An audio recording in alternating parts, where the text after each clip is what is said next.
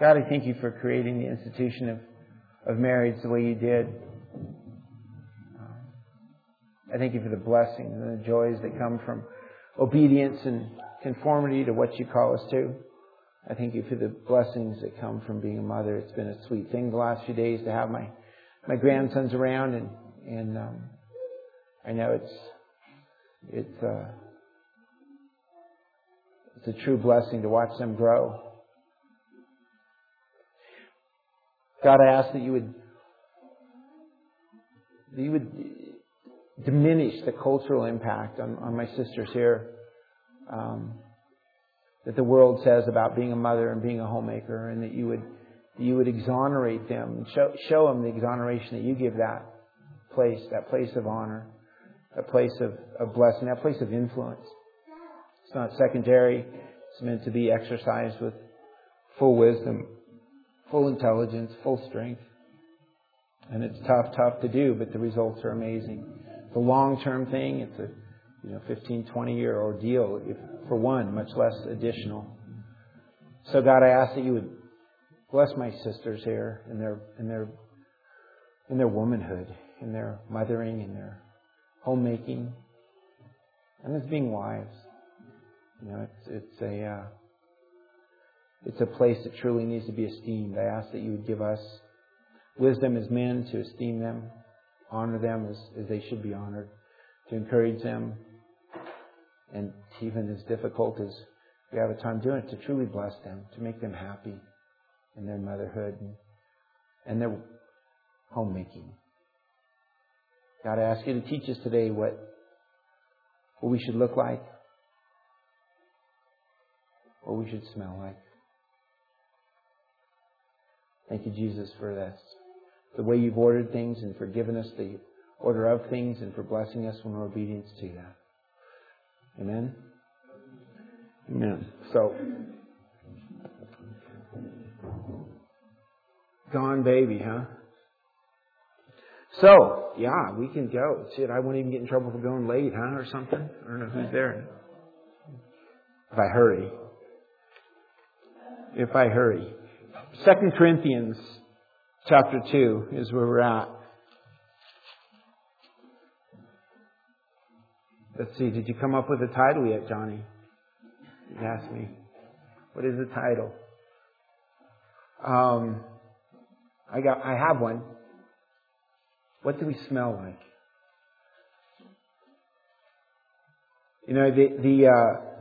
There's some words in this little section. It talks about a fragrance, and it talks about aromas. It talks about a sweet aroma, and I don't know. Those are troublesome words to me. Women don't talk about that. When the bacon's cooking, we don't say, "Oh, what a sweet aroma," or "What an aromatic fragrance." We don't use those words. We say, "God, that smells really good." Smells really good. It means the same thing.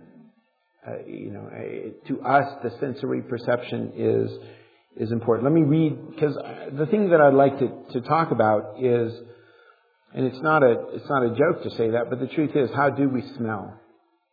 In 14, let's read 12 to the end. There's only 5 verses here. There's a whole bunch of other places in the Bible hopefully we'll go to and talk about what this means.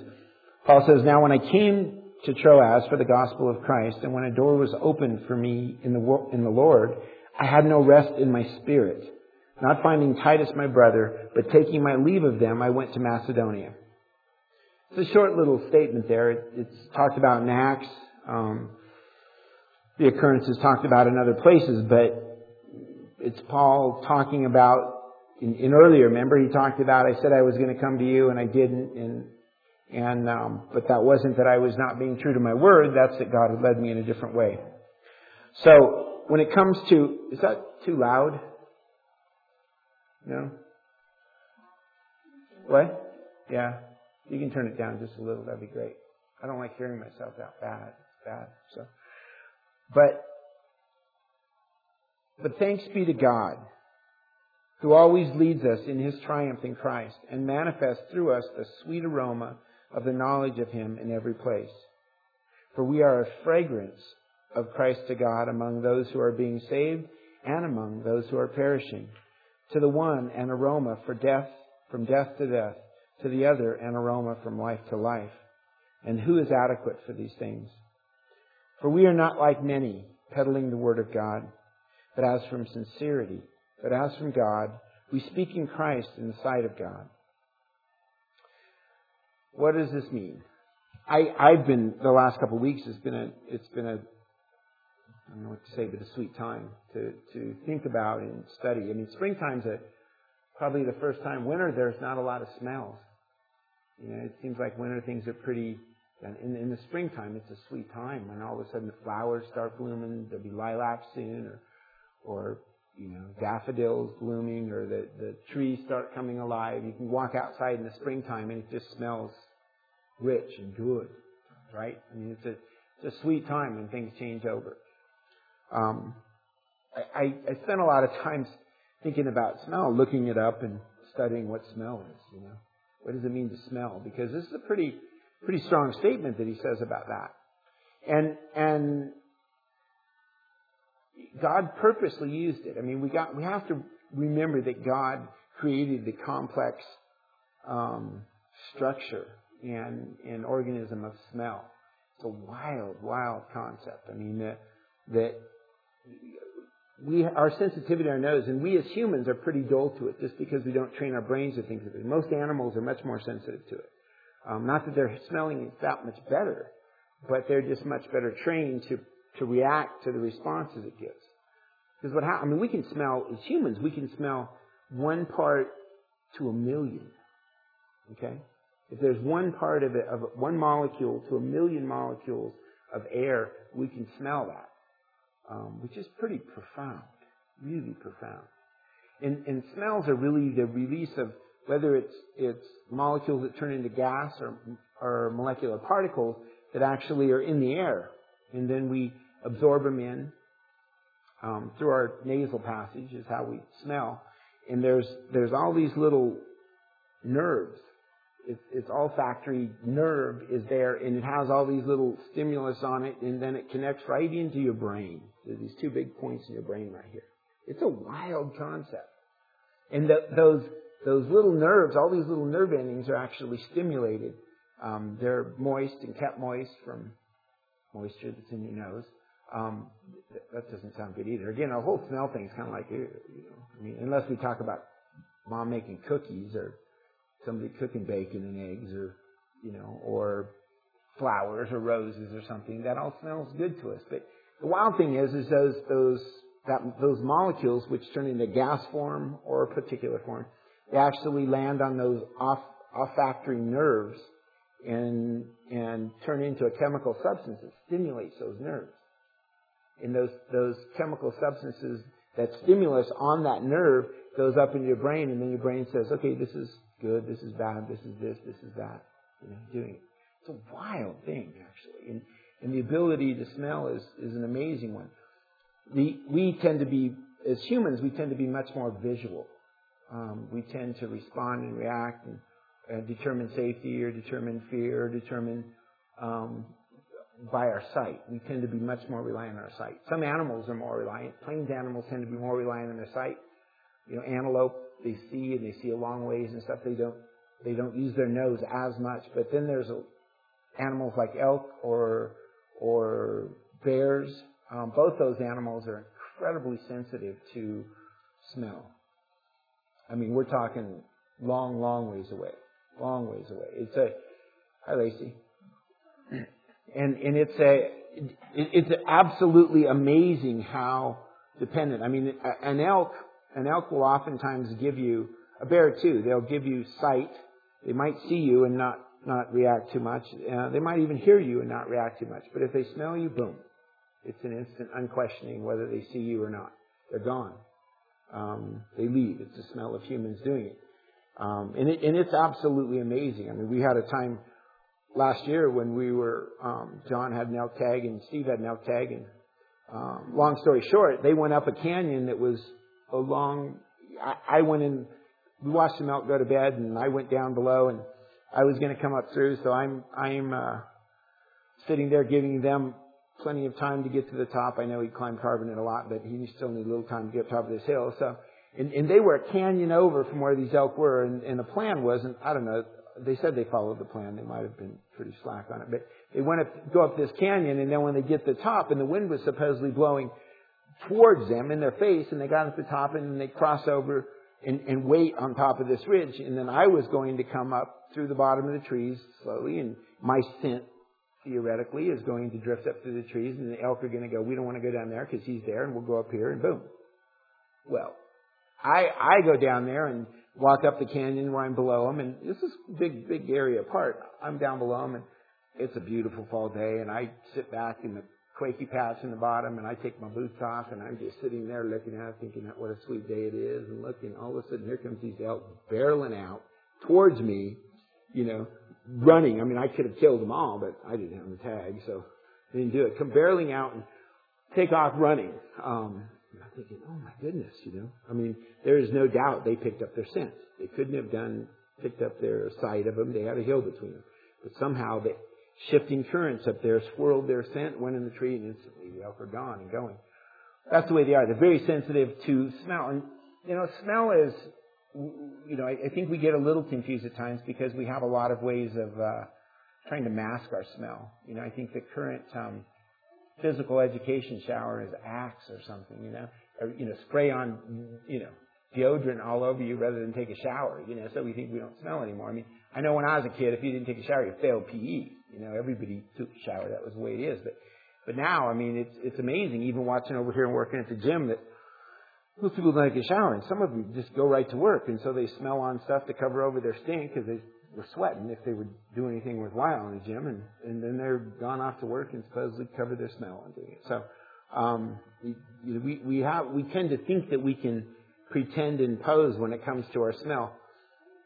The point in all this that I want to make, and what is very important, is God uses this phrase "sweet aroma" a lot. Okay, and I don't think God is unaware of how the senses work, and how the olfactory nerves work, and how smelling works. God knows.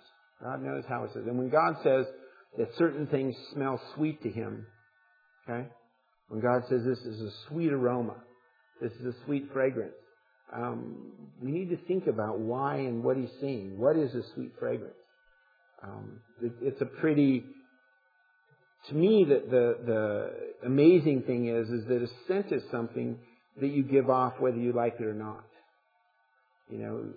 As a hunter, you become very aware of your scent, and you can try to diminish it. You can try to stay clean. You can try to use, now they have charcoal-filled suits, basically, or clothing that you can put on that absorbs your smell.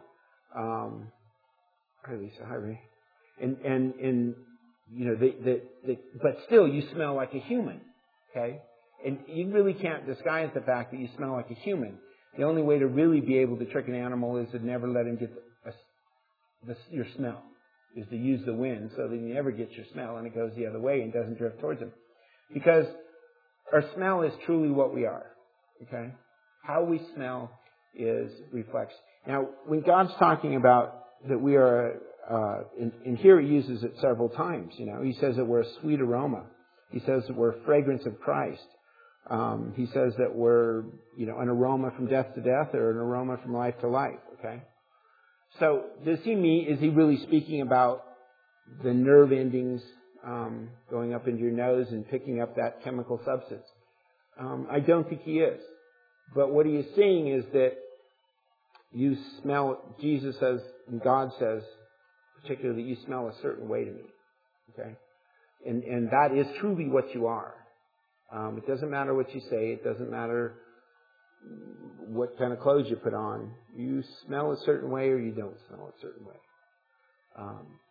And the question would be is, how do we smell? And are we truly, what is a sweet aroma to God? We need to consider, because what God calls a sweet aroma would seem to be to us not sweet at all. Throughout the Bible, He uses the word at times, and in the Old Testament He uses it a lot. And I want to go to Exodus, because there's some pretty strong statement there, and talk about what is a sweet aroma to God. Because we tend to think that we will be a sweet aroma to God on our terms. We tend to think that I will let me give off a smell that I think God will like. Because a lot of times, because that's the smell I like. So this seems good to me, so then God should be pleased with this, and God should think it's a sweet smell. But that's not the way it is. God tells us what a sweet smell to Him is and what isn't. It's amazing how tricked we can be with that. I couldn't help but think the last, because my wife always makes fun of me. I grew up spending a lot of time on a dairy with my grandparents and uncles and my cousins. And, I was always, it was never I worked when I was there a lot, but it was always some of the best times of my child life growing up. My mom was the odd one out. All my other uncles are all still dairymen and farmers, and my mom married a cowboy, and I was screwed. I shouldn't say that. Whatever. Yes, I was. I didn't get to farm and I didn't get to dairy. So, it was always a real pleasure to me to go to the dairy and to spend time hanging out there for weeks or even months at times. And what's amazing about that is that, and my dad is a cowboy, quit being a cowboy. He started working for a telephone company because he had to be stable, because he was 16 years old when he got married, and it was time to get to work, and he started climbing poles, and so here I was. So I lived in the country and grew up with horses, but I didn't get farm. Nonetheless, I don't mean to whine here. The issue is that I can tell you, my wife always makes fun of me, that the smell of not an unkempt dairy, but the smell of a dairy smells good to me. Now you realize that there's a fair amount of cow poop there, Now, it is mixed in with silage, which is suspect even in its sweetness, and hay and dirt and all kinds of things. The smell, and I go by, and it triggers immediately me positive things and positive thinking and positive feelings. Smells have a way of doing that, and yet to most of you, to my wife particularly, who go by there, she goes, "Oh man, that stinks so bad." I'm going, "No, it doesn't, man. It smells good, doing it." So how those things go into our brain program, because remember, there's certain things that will burn our sinuses, obviously. You sniff ammonia, and I doubt if any of us are going to go, "Oh, that's good," because it's not going to be good. Chlorine, that won't be good when you sniff that. To anybody, it's going to burn, and there's going to be a sensation that comes. But as far as the conditioned response of what is pleasant and what isn't pleasant, remember, this is a chemical response, and as long as it isn't burning those nerve ends, as long as it's just sending a response in that mixture, chemical mixture that hits the nerve and stimulates the nerve end and goes up into the brain, then the brain determines, is that good or is that bad? Where does that go? Where is the category here? What is right and what is wrong? I'm confident that is what God is saying. That there's a way that you are, an odor you give off that is pleasing to me. And it's a powerful statement that He makes. Let's read these couple of verses here again, and then we'll go and talk about what odors are pleasing to God. It says, "But thanks be to God," in 14, "who always leads us in His triumph in Christ." Okay, that in and of itself is a powerful one. Anytime that we seem like we're getting our fannies kicked, the question would be, well, am I in Christ? Am I submissive to Christ? Okay. What does it mean to be in Christ? That's a pretty big statement. What does it mean? We can just read over that and say we're in Christ. What does it mean to be in Christ?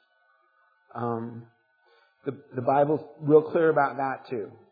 To be in Christ is, remember Christ says that we become one flesh with Him in Ephesians 5. That we become part of His body. That we are His body. Okay? And we become the representation of Jesus Christ on this earth. Us. Okay? Corporately. Particularly corporately and individually. We make up the body of Christ in this earth. In Christ is the word Christ actually means anointed. Okay? That's what the word means, is anointed. And remember we just read a couple of weeks ago, it says, Now, he who establishes you with you in Christ, he who establishes us with you in Christ and anointed us is God. Okay? So God anoints us and establishes us in Christ as His body, as a representation of Him on this earth. And He says that. He says, and manifests through us. That means that God, when we are in Christ, God manifests through us the sweet aroma of the knowledge of Him in every place. That's a sweet statement. That we are to smell like Christ. Okay? We are, now, that doesn't mean, again, what do we want to smell like? We want to smell like a rose. Everybody likes the smell of a rose, you know. But everybody likes the smell of Grandma's cookies, you know. Everybody likes the smell of, there's certain, you know, I don't know, somebody might not, but I'm pretty sure everybody likes the smell of bacon, you know. Bacon cooking is a good smell. You know, that's all of us like that smell, and we want to smell. So we tend to think this is what would smell good. It says that God manifests through us the sweet aroma of the knowledge of Him in every place. So, when we are in Christ, we don't just become an isolated little aspect that hides out somewhere. He says that we start smelling like Christ. He will manifest in us the sweet aroma of the knowledge of Him in every place. Okay? So what effect does that have? It says, for we are a fragrance of Christ to God. You hear that? We are a fragrance of Christ to God. This pleases God. Okay? We smell like Christ to God. That's a pretty wild concept. Do we smell like Christ to God? Or do we smell like a cesspool? Or do we smell like an outhouse? Or do we smell like sin and corruption? Or do we smell like Christ to God? Among those who are being saved and among those who are perishing. Different smell? No. Same smell. We are a fragrance that God manifests through us to both those who are being saved and to those who are perishing. Okay? Same smell. But, what does it say? Kind of like my wife and I with the dairy. To the one, an aroma from death to death. To another, an aroma from life to life. And who is adequate for these things? The dairy smells good to me. The dairy, my wife wants to plug her nose and roll the window up, you know, doing it when we go by. It's the same thing. Dairy didn't change smell. It's how it registers in her mind. It's how it goes into the interpretation of that fragrance. Okay? That's a really important thing because, again, we don't produce this smell. It says that God manifests through us the sweet aroma of the knowledge of Him in every place. Okay? What's important, the issue is that we are in Christ and that we are submitted to Christ, and He causes us to smell. And we need to realize that to those who are alive, to those who are seeking to be obedient, seeking to know God, who do know God, who are living a life in pursuit of God, who are acknowledging God for God, it smells like life. This fragrance that God puts through us, this fragrance of the knowledge of Him, is a sweet thing. Okay? It smells like life.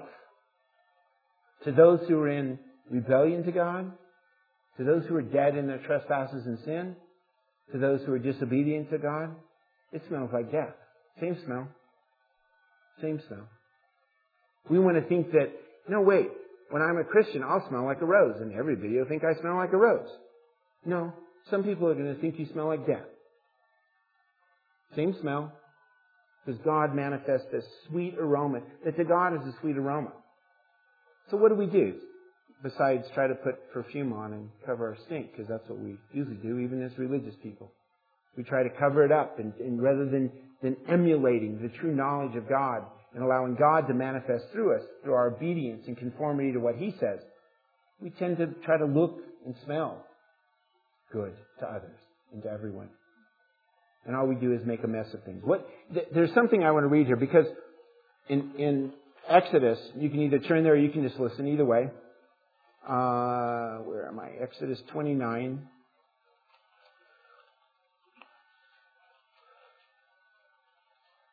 Because this is kind of the first time where God is talking about a soothing aroma to Him. Okay? I mean, think of that. Think of what a soothing aroma. You know, I think oatmeal cookies is a soothing aroma. I think of, ham dinner or cooking a turkey on Thanksgiving. You know, those are soothing aromas to me. Those are things that conjure up peace and community and unity and love and friendship and intimacy. Because that's how it's always been in my life. You know, those are sweet times that conjures up.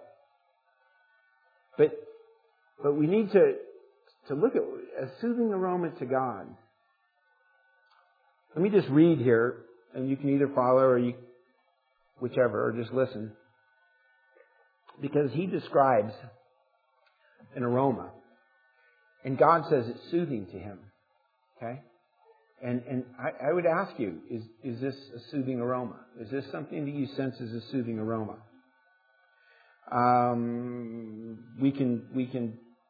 The whole thing is talking about sacrifice. It's talking about sacrifice of consecration.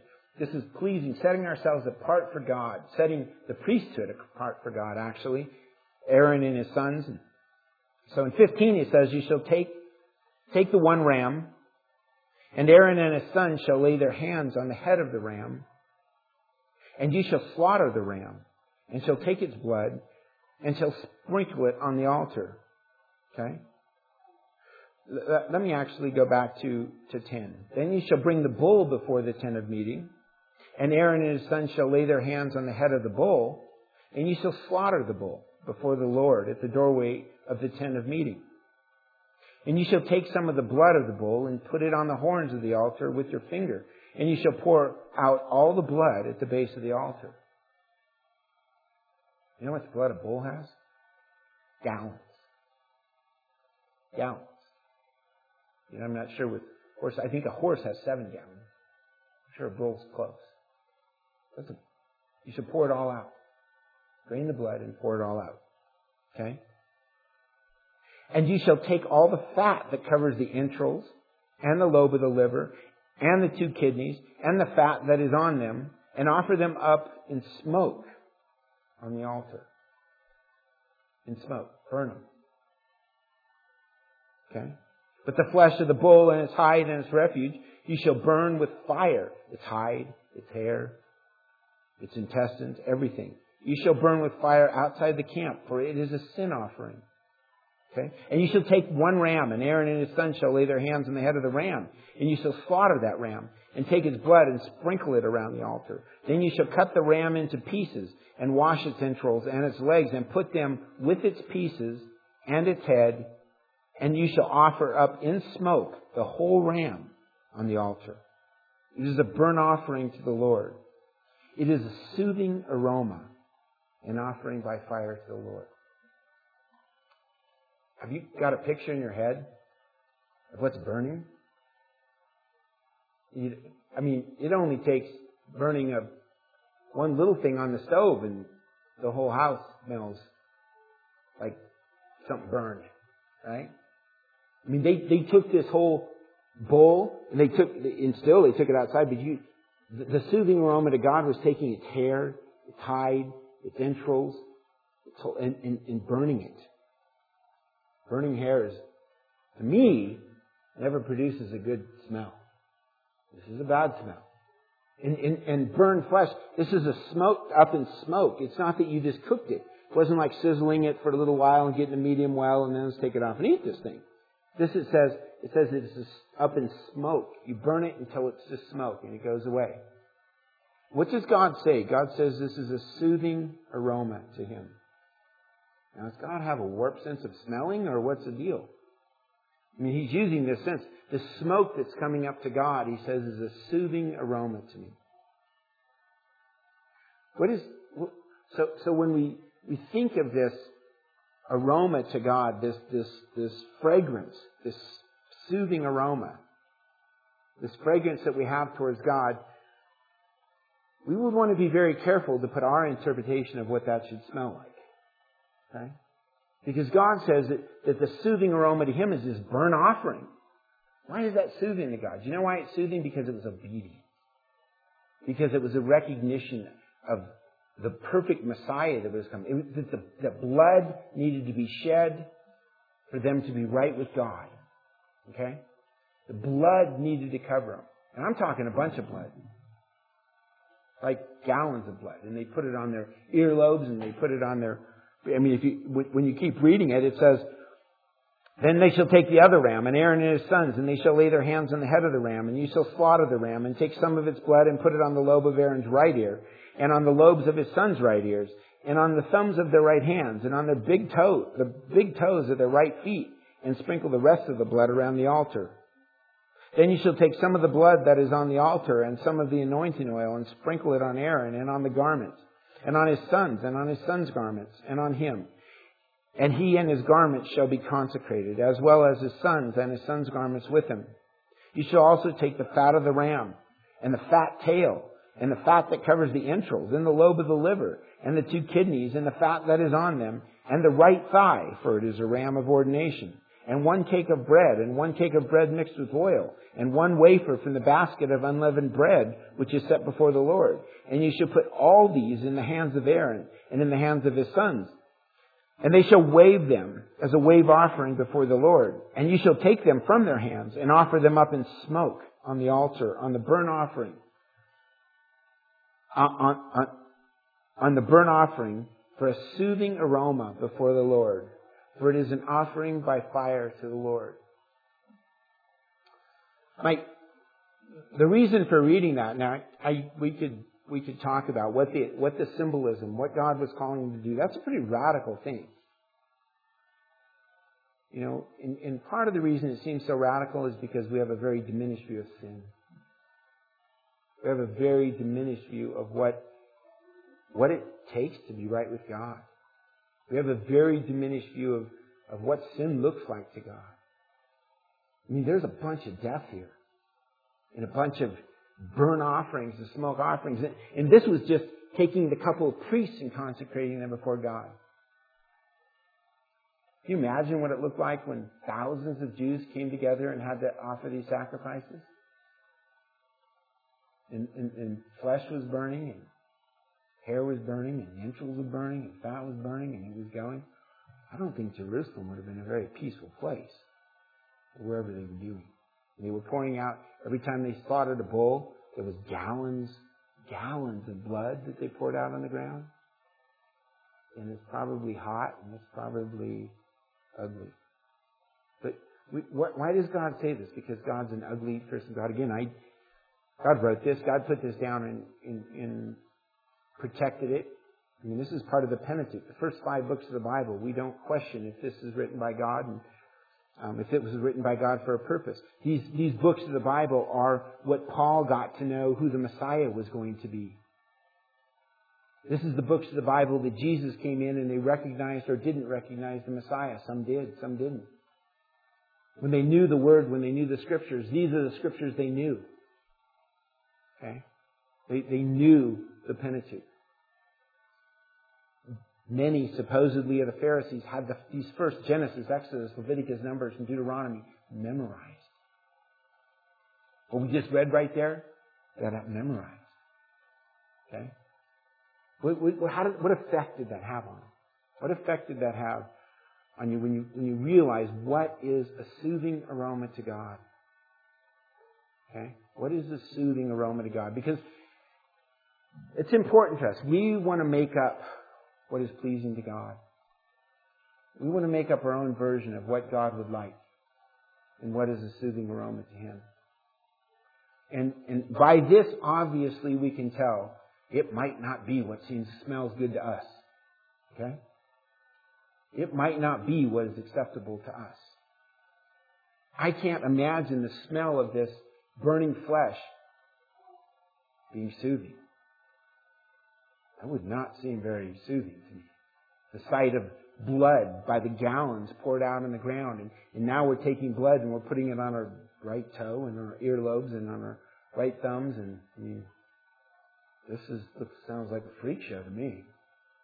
You know? And yet this was pleasing to God.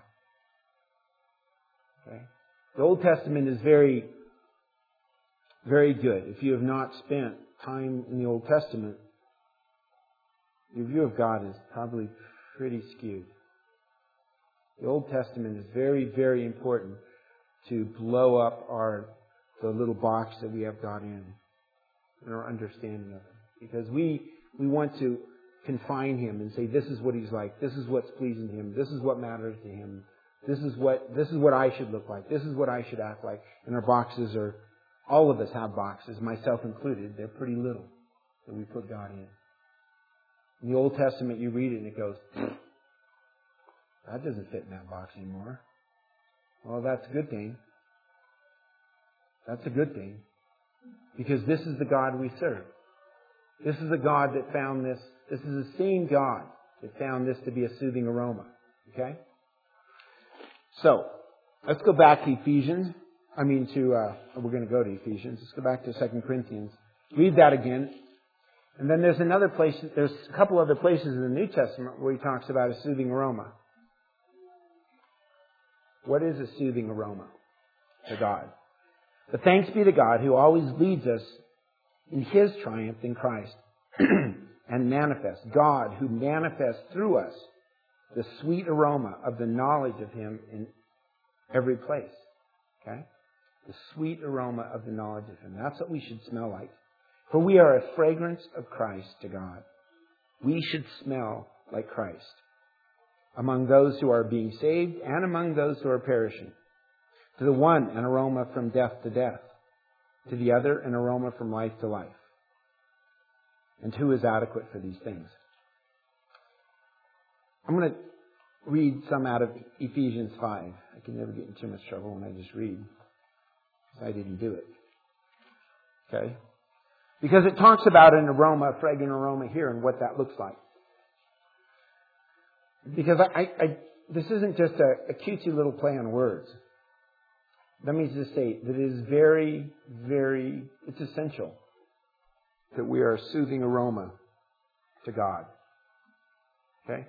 Because if we do not smell right to God, we're in trouble. If we are not a soothing aroma to God, we're in trouble. We are still dead. We are still in death, and we will end up eternally ending up in death. So, what does it look like? What does this sweet aroma look like? Again, this isn't a perfume we put on. This is something that emanates from the core of our being. These are molecules that gas off and transport to God. These are the essence of our being smelled by God. Okay? And that's how God sees us. God doesn't care what we say. He doesn't care what the words of our mouth are. He cares who we truly are. He cares what the core of our being is. He cares what our heart is. And He judges that. In this case, He smells it. You know. What's the old adage? You know, if it smells like a rat, it probably is a rat, you know, or something. I don't know. You never smell a rat. But we are what we smell like. We smell like what we truly are. It's the essence of our being. So what do we smell like? What does it look like to be a fragrance? In chapter 5 of Ephesians, and I want to read through 5 and 6 because I think they are a description of what God calls us to be. They're a description of what we should smell like. They're a description of how that not how we should pretend, but how we should truly smell to God. And it's always hard for me not to go backwards, especially in chapter 5. It starts with a therefore. Okay? Therefore. Well, why does it mean therefore? Therefore what? Okay? Let me read a couple verses out of chapter 4. In 17 it says, this I say therefore. Oh shoot, there's another therefore. I guess I'd have to go back, but let's just stop there. This I say therefore, and affirm together with the Lord, that you walk no longer just as the Gentiles walk, in the futility of their mind, being darkened in their understanding, the Gentiles. That's those who don't know God. Being darkened in their Gentiles, excluded from the life of God because of the ignorance that is in them, because of the hardness of their hearts. And they have become callous, having given themselves over to sensuality, for the practice of every kind of impurity with greediness. But you did not learn Christ in this way. If indeed you have heard Him, if you've heard Him correctly, if you've heard of Christ and have learned Christ truly, you did not learn Christ in this way.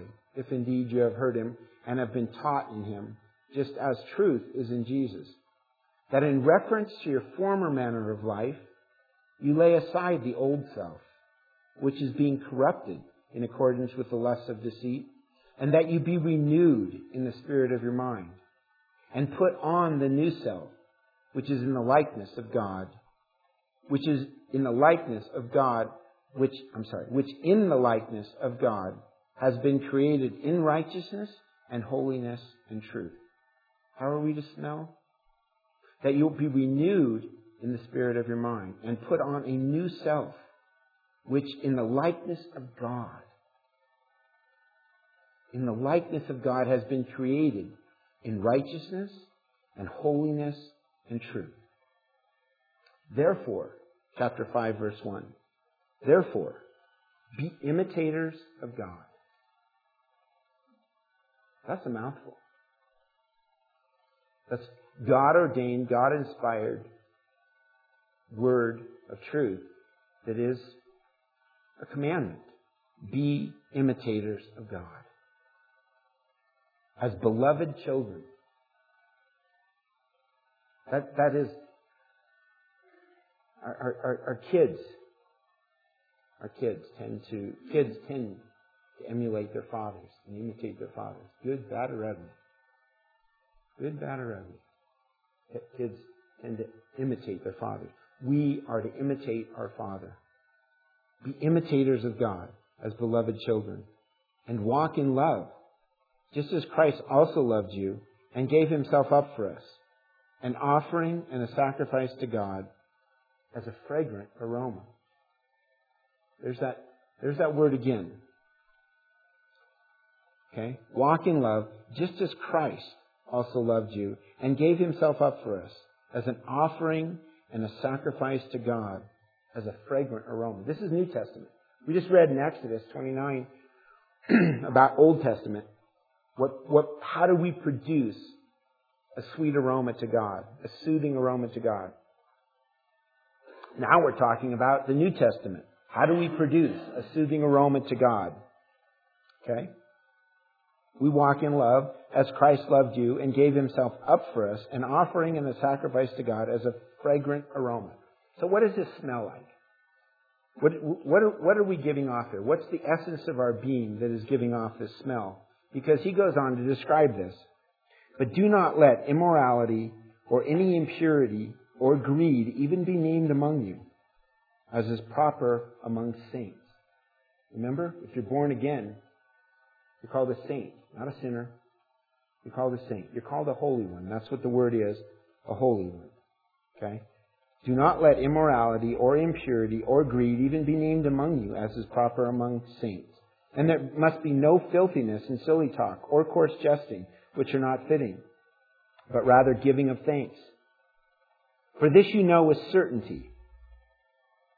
This is a strong statement. For this you know with certainty, that no immoral or impure person or covetous man who is an idolater has an inheritance in the kingdom of Christ and God. Let no one deceive you with empty words. Okay? Do not be deceived by empty words. God doesn't see your sin. God doesn't care about your sin. Okay? It doesn't matter that you sin. Your sins were forgiven and covered. Let no one deceive you with empty words. For because of these things, this sin, this immorality, the wrath of God comes upon the sons of disobedience. Therefore, do not be partakers with them. For you were formerly in darkness, but now you are light in the Lord. Walk as children of light. The fruit of light consists in all goodness and righteousness and truth. That's a description there. Walk as children of light, trying to learn what is pleasing to the Lord. trying to learn what is pleasing to God, and do not participate in the unfruitful deeds of darkness. Do not participate in the unfruitful deeds of darkness. This is how we're to smell. Do not participate in the unfruitful deeds of darkness, but instead even expose them or reprove them is the word. Okay? For it is disgraceful even to speak of the things which are done by them in secret. The key is, you need to read that phrase correctly. Okay? What is disgraceful is to speak of those things in secret. Did you know what so-and-so's done? Did you know what's happening? Did you know what happened? Did you hear what they did? Okay? That's disgraceful. It says, to speak of those things in secret. What's it say? It says expose them. But all things become visible when they are exposed by the light. For everything that becomes visible is light. For this reason, it says, awake, O sleeper, arise from the dead, and Christ will shine on you. Therefore be careful how you walk, not as unwise men, but as wise, making the most of your time, because the days are evil. So then do not be foolish, but understand what the will of the Lord is. Okay? We can understand what the will of the Lord is. He just spoke about it. He just talked how we should smell. He just told us what it is. And do not get drunk with wine, for that is dissipation, but be filled with the Spirit. We've completely imbalanced that. The issue there is not to be drunk with wine. That's not the issue.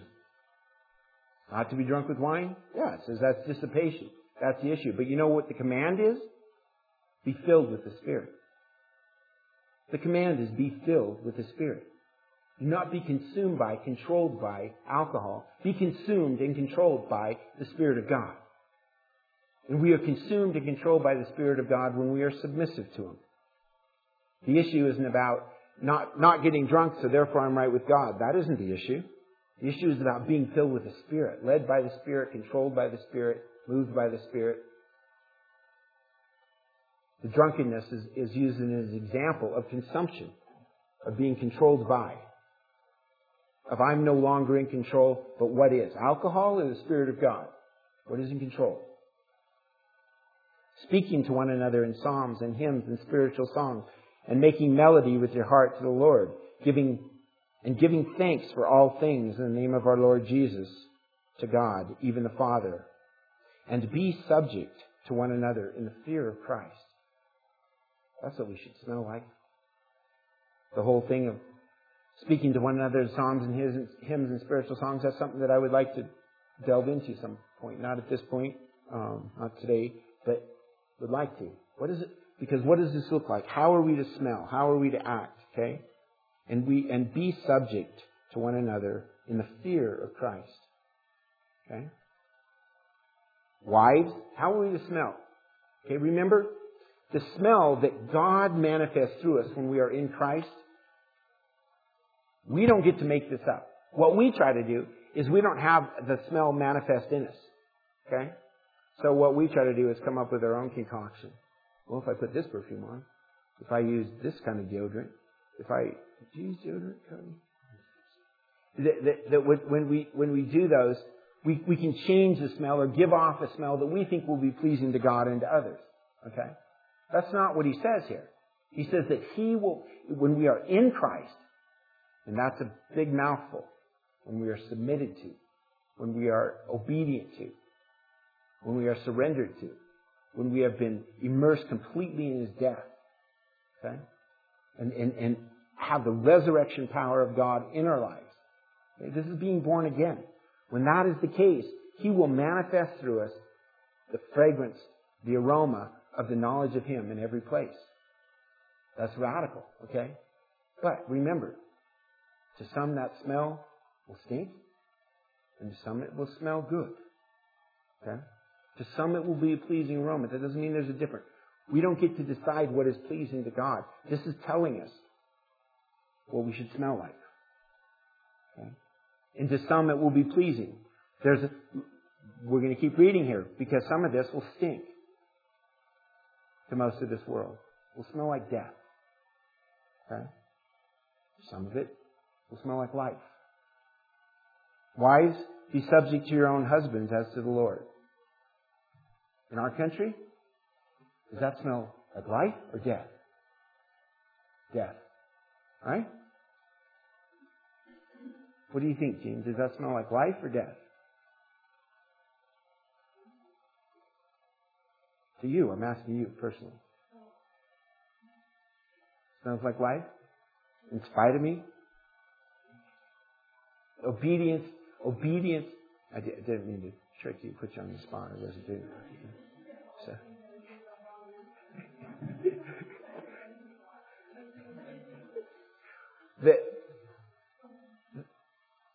That statement right there, that is how we're to smell. That is how you women are to smell. Be subject to your own husbands as to the Lord. Okay?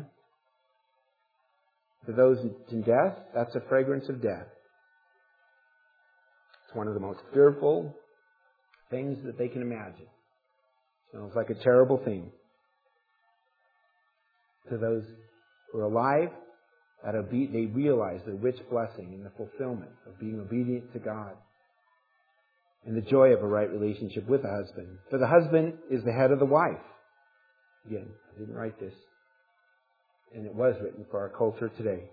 For the husband is the head of the wife, as Christ also is head of the church, he himself being the Savior of the body. This is what men are supposed to smell like. But as the church is subject to Christ, so also wives ought to be to their husbands in everything. Husbands, love your wives. Oh, well, that's easy. Since you're so lovable.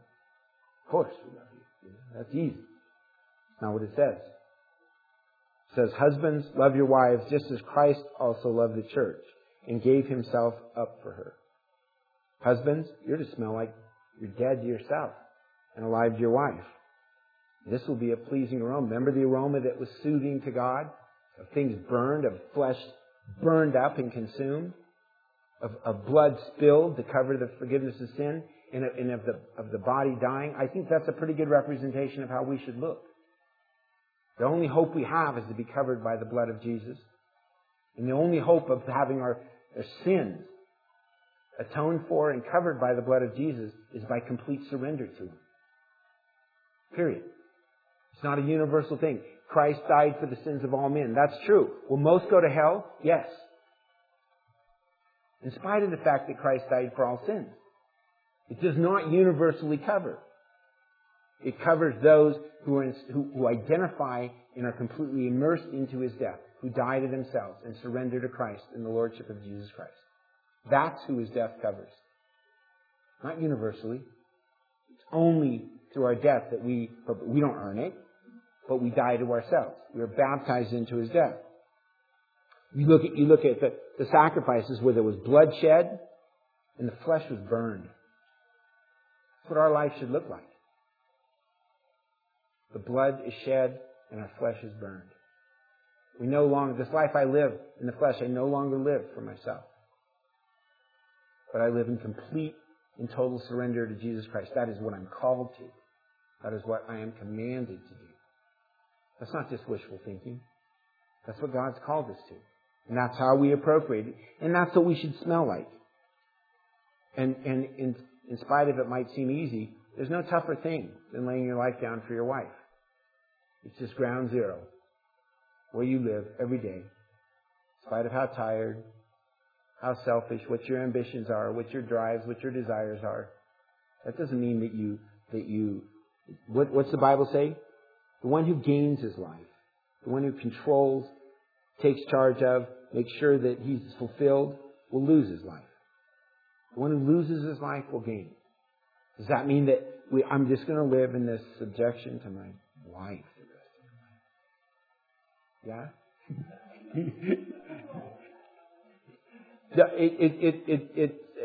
I hope it does. The issue would be that is where I will truly be blessed. That is where I will truly be happy. I mean, the misconception is we've got all these cultural things and these conditioned thinking about what smells good. Okay? About what will make us happy. What will please us. Okay? And so when we weigh this death thing and giving our lives up and submitting and all these things, those do not fit the smell. Those do not seem like they would smell good. Okay? Those stink. Okay? And the problem is that our brain is programmed wrong to understand what smells good and doesn't. You know, a dairy can smell good, in spite of what you do. I think everybody agree with you? Probably. Yeah, probably. Husbands, love your wives as Christ loved the church. This is what we're supposed to smell like. This is what we're supposed to smell like to God. Okay? And gave himself up for it. Because remember, we are a fragrance of Christ. Right? This is describing Christ.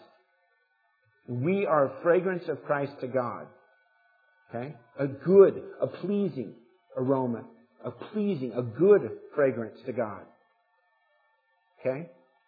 Now, that's what we're supposed to be. And to those who are alive, they will agree with God that this is a pleasing aroma. To those who are dead, they're going to think it smells like death. Okay?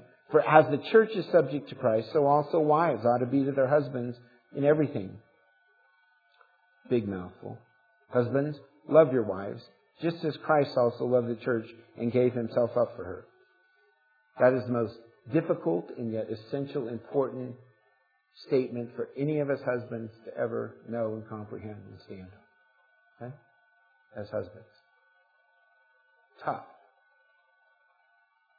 That's death. That's literal death.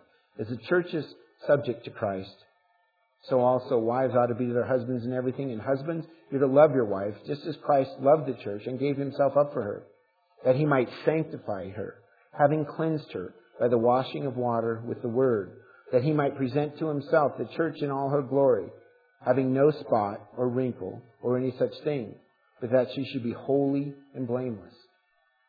That's what our wives are supposed to look like. And if our wives if there's any wrinkles or spots or they're not holy and blameless, whose fault does it say it is? Husbands. We are to lay our lives down for our wives that this would be the result. Is this going to happen immediately? No. This is a tough thing and a long process. That's called marriage. I've heard the term and I believe it's true. God didn't create the institution of marriage for happiness. He created it for holiness. I think God created the marriage institution because it's the toughest thing we'll do. It's the most real thing. Now, on top of that, God, who is a loving Father, gives us the greatest joys, gives us the greatest satisfaction, gives us the greatest fulfillment through marriage. No doubt, friendship, intimacy, sexuality, security, kids, grandkids. The greatest things that we can know in this world, the greatest points of blessing or happiness we can know can come from marriage. If we are willing to be obedient to God and what he calls us to in that marriage. So what husbands ought to love their wives is their own body. How are we to smell? Okay? This is how we're to smell, you guys. Husbands ought to love their wives as their own bodies. He who loves his wife loves himself, and no one has ever hated his own flesh, but nourishes it and cherishes it, just as Christ also does the church. We talked about that a lot as men, and I think it's very important for us to understand that this is not about liking myself a lot. Okay? Because the Bible doesn't tell me to like myself a lot. Okay? It says husbands ought to love their wives as their own bodies. And he who loves his wife loves himself. For no one ever hated his own flesh, but nourishes and cherishes it, just as Christ also does the church. We are to be so intimately in tune with our wife. Again, the words nourish and cherish are feeding and keeping warm. Cherish means to keep warm. Okay? That's what it means. Okay? We are to nourish, feed, to give nourishment to, and to keep warm our wives in the same way we would our own body. You don't need to tell me when I'm hungry or cold. Okay? There is no excuse.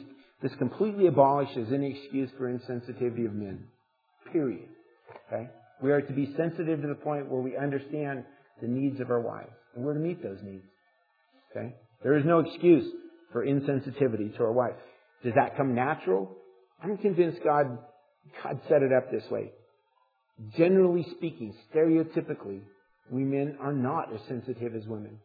It's very critical that a wife is sensitive. Because she has to know when that little baby is what it is crying for, when it is crying. Is it crying because it's hungry? Is it crying because it's thirsty? Is it crying because it needs its diaper changed? Is it crying because it's tired? To dad, it's just crying! Quit crying! A mother, if she's going to meet the needs of that child, has to know why. How do I meet the needs of this child? Mothers, women, it's why it's stereotypically said women are intuitive, men are not. Venus and Mars and all that crap, pardon me. It's not, but the truth is that any excuse for men being insensitive? Absolutely not. He just says here, we are to sense the needs of our wives, the intimate, internal needs, spiritually, mentally, emotionally, physically. How are we to do that if we're not naturally sensitive? Cry out to God. I am confident that God put this here, again, for holiness. To bring us into conformity with Him, for us to be constantly aware of our necessity of dependency on Him. Because if I'm going to be sensitive to my wife, I have to cry out to God for help. I have to be dependent on God for that sensitivity. That has good results. Okay? That has good results. For me just to manage or take it on my own, I'm going to fail, and I'm not going to realize my dependency on God.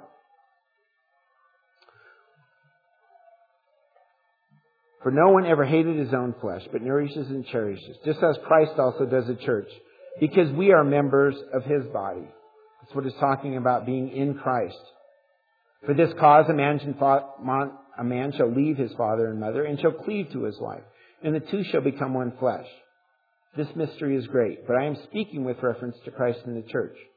Nevertheless, let each individual among you also love his own wife as himself, and let the wife see to it that she respect her husband. Okay? Again, a fragrance that God manifests to us when we're submissive to Him. That will smell like death to this world. It will smell like life to those who are participating in life. Children, obey your parents. This is what this is supposed to smell like. Obey your parents in the Lord, for this is right. Honor your father and mother, which is the first commandment with the promise, that it may be well with you and that you may live long on the earth. How does a child have a right relationship with God? Obey your parents. Okay? Honor your mother and father. And fathers, do not provoke your children to anger. Primary way we do that is by disciplining in anger, is by responding in anger, is by responding out of our emotions. Do not provoke your children to anger, but bring them up in the discipline and instruction of the Lord. Slaves, or in our case, employees, bondservants, because that's what we are. We give ourselves to be willing, obedient servants to who's our employer, willfully doing it, and we're a bunch of independent Americans. This is what he's talking to. This applies to us as employees. Slaves, be obedient to those who are your masters according to the flesh, with fear and trembling, in the sincerity of your heart, as to Christ, not by way of eye service, as man-pleasers, but as slaves of Christ, doing the will of God from the heart. With good will render service, as to the Lord, not to men, knowing that whatever good thing each one does, this he will receive back from the Lord, whether slave or free. And masters, do the same thing to them, and give up threatening, knowing that both their master and yours is in heaven, and there's no partiality with Him. This is how you're supposed to smell. Finally, be strong in the Lord, in the strength of His might. Put on the full armor of God, that you may be able to stand firm against the schemes of the devil. For our struggle is not against flesh and blood, but against the rulers, against the powers, against the world forces of this darkness, against the spiritual forces of wickedness in the heavenly places. Sounds like a Star Wars movie or something. No, that's the reality of the world that we live in. Okay? And how are we to smell? We're to smell like soldiers standing firm. For our struggle is not against flesh and blood, but not against flesh and blood. Well, it sure seems to come out that way. I'm mad at you, not the boys that are controlling. You're mad at me, not the boys that control. No, it says our struggle is not against flesh and blood, but against the rulers, against the powers, against the world forces of this darkness, against the spiritual forces of wickedness in the heavenly places. Those are realities. If you don't believe that, you're unaware. Because those are realities. Therefore, how are we to smell to God? Take up the full armor of God that you may be able to resist in the evil day, having done everything to stand firm. Stand firm, therefore, having girded your loins with truth, and having put on the breastplate of righteousness, and having shod your feet with the preparedness of the gospel of peace. In addition to all, take up the shield of faith, that you will be able to extinguish all the flaming missiles of the evil one, and take the helmet of salvation and the sword of the Spirit, which is the Word of God. How are we to smell?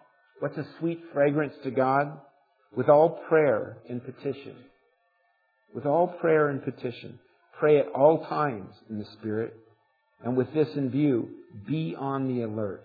With all perseverance and petition for all the saints. That's a mouthful about how we should pray for each other. Okay?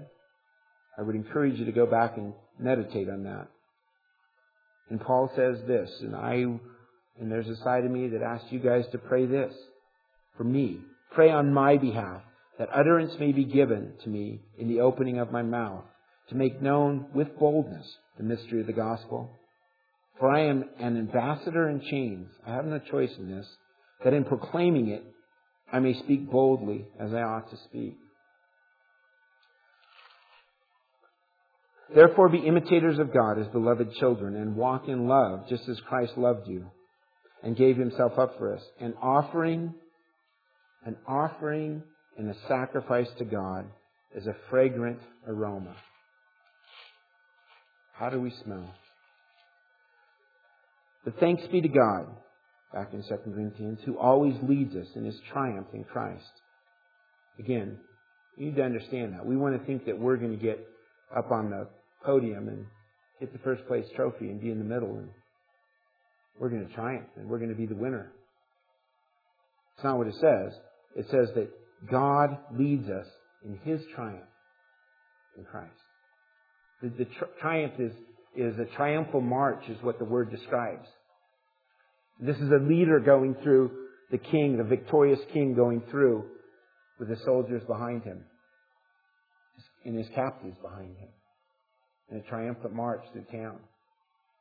God says He will always lead us in triumph in Him. Okay? So when it doesn't seem like a triumphal march, go back and read it. And manifest through us, God will manifest through us the sweet aroma of the knowledge of Him in every place. All we just read in Ephesians has to do with the sweet aroma of the knowledge of Him. It has to do with the knowledge of God, how He thinks, how He feels, what He calls us to, what obedience is, what a relationship looks like. Okay? That's the knowledge of Him in every place. For we are a fragrance of Christ. If we are in Christ, if we are obedient to God, if we are anointed, we are the fragrance of Christ. And we are the fragrance of Christ in this world. It's a very, very important thing to remember. Why does God lead us here? Why do we struggle? We go through the struggle and journey of coming to know God, of realizing and acknowledging Him as Lord, as King, as Master. We submit to Him. We come into a relationship with Him. We're born again. Why doesn't He just take us home? Why can't He just transport us and be gone? The reason is because we are the fragrance of Christ in this world. Emmanuel, God is with us, is evident in this world because of us. He calls us salt. He calls us light. Right? And without us in this world, without Christ, without us representing Christ, without the fragrance of Christ, the giving off the true knowledge of God by His people in this world would be a very, very, very ugly place. A very dark place without light. And without salt, it doesn't function. Okay? Salt is a critical element. We tend to think of salt just flavors food and makes life a little better. And that's what we are Christians for. Just here to make life a little better. No. Salt is an essential element to function in our own bodies. Without salt, we die. Blood doesn't work right. Blood doesn't function right. Okay? Salt is a critical element in this world for life to exist. Okay? We are a critical element for life, for the expression of God towards man. God's love towards man, God's forgiveness, God's free gift, God's grace are truly manifested to us. Not through this book, not through this building, to us. Okay? If we are the fragrance of Christ. We are to be. God says He will manifest to this world the fragrance of Christ. The true smell of it. They should say, that smells like Jesus. Now to some will say that stinks. Okay? Some will say, that's a sweet aroma. That's a sweet aroma. I want to know where that smell is coming by. You know how it is. I mean, you drive through town and you know, smart business restaurants, man, they cook a good steak and then they put a blower on it, I think, and blow it out in the street, you know. And you drive through town and go, oh man, where's that coming from? You know?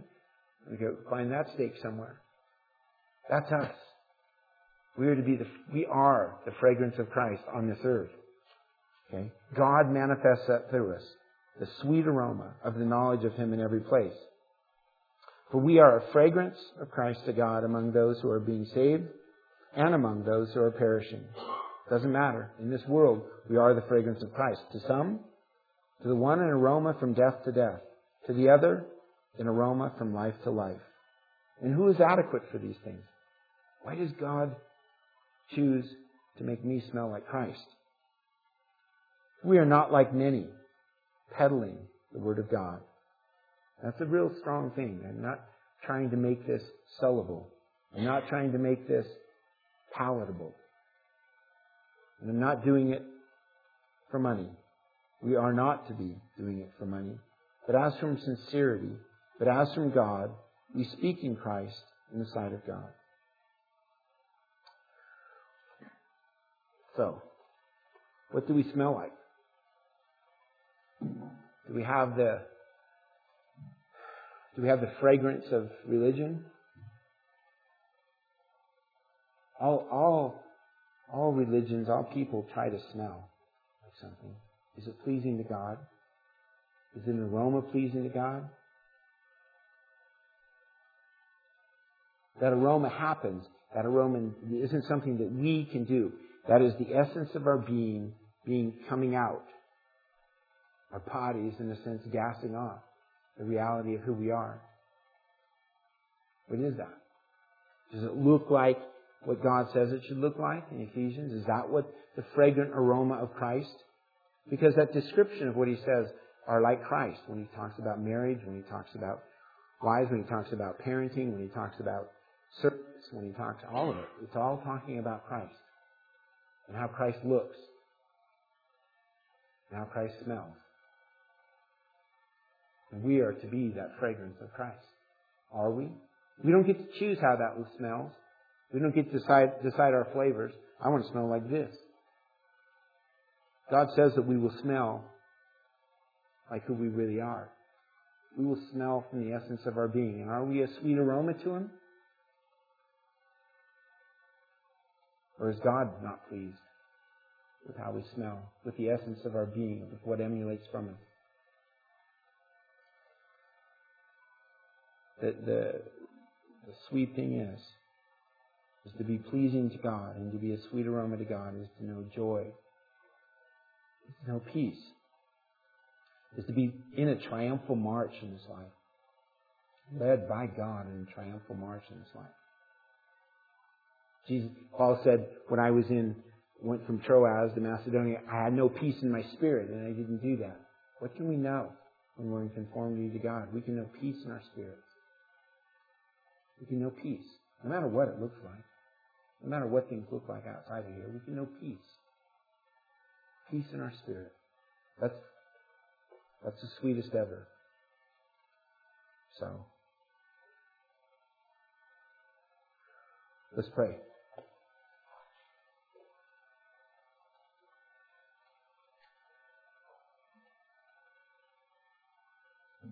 God, I thank you why you choose to manifest the fragrance of Christ through us is pretty mysterious. But you do. You do. What smells come out of us? Are they ones that are pleasing to you? Are they ones that smell like Christ? Or are we permeated and dominated by the flesh? Are we put on the new man? We put on Christ. Do we emulate holiness and righteousness and purity? Or is the flesh what smells? I believe that it's a big statement. It takes the blood to cover our sins and make atonement with you, and the flesh is to die and burn it up. It's to burn up on the fire. And that's a sweet aroma to you. The same. God, I hope that you convey to my brothers and sisters that the great joy of the inheritance of that relationship with you, that it is a privilege and an honor to bear the fragrance of Christ. That it is a blessing, a happiness beyond comprehension. That it is a steadfastness, a peace, a security. It makes life worth living, no matter what it looks like on the outside. It comes from the essence of our being right with you.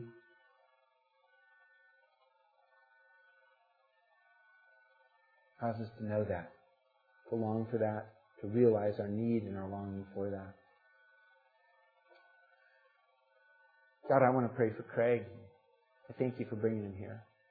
I ask us to pray for his relationship with his wife and what should happen, where he should go, when he should go, if he should go. But what should happen there? She's there for whatever circumstances in Arizona, and the question is it Mississippi? Is it Arizona? Is it wherever? God, I ask you to give my brother wisdom. Give Craig wisdom to know what and where and how. I thank you that you are using this institution of marriage in his own life for sanctification, for bringing him into conformity to Jesus, to your will.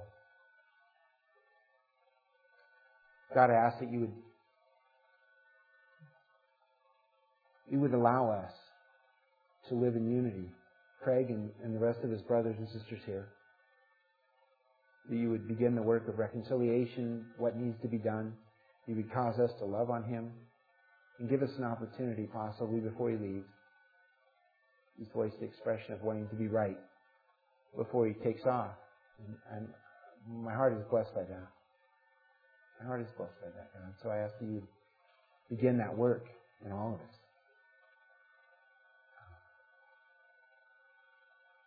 Protect that work.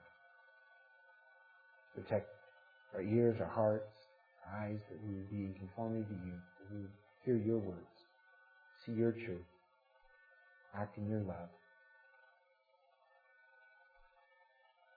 Again, God, I ask that you would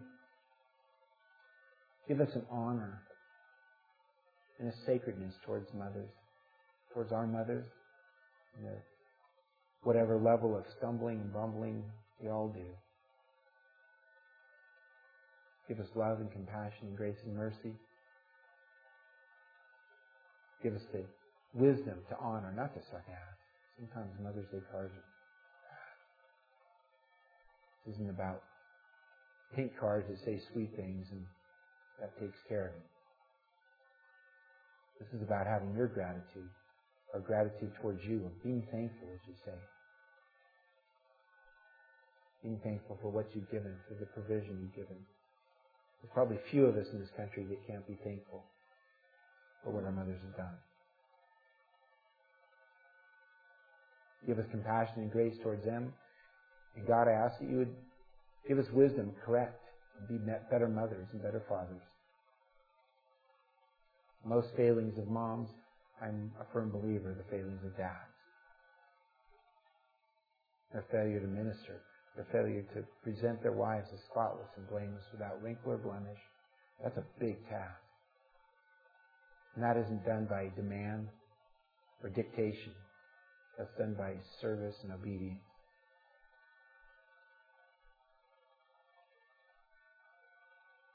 Make that awareness, God, that that's what we need to do with our own mothers, with our wives, the mothers of our children. We need to love them, support them, bless them, praise them, honor them.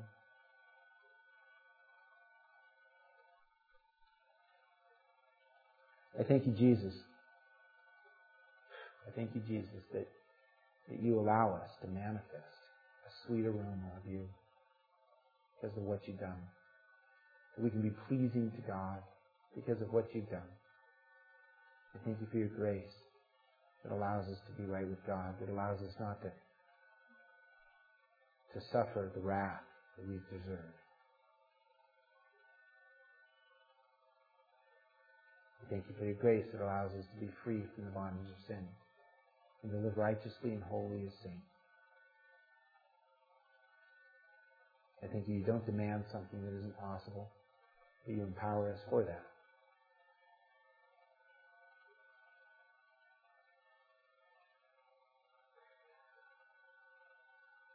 I ask you to bless my brothers and sisters with the awareness of you. Amen.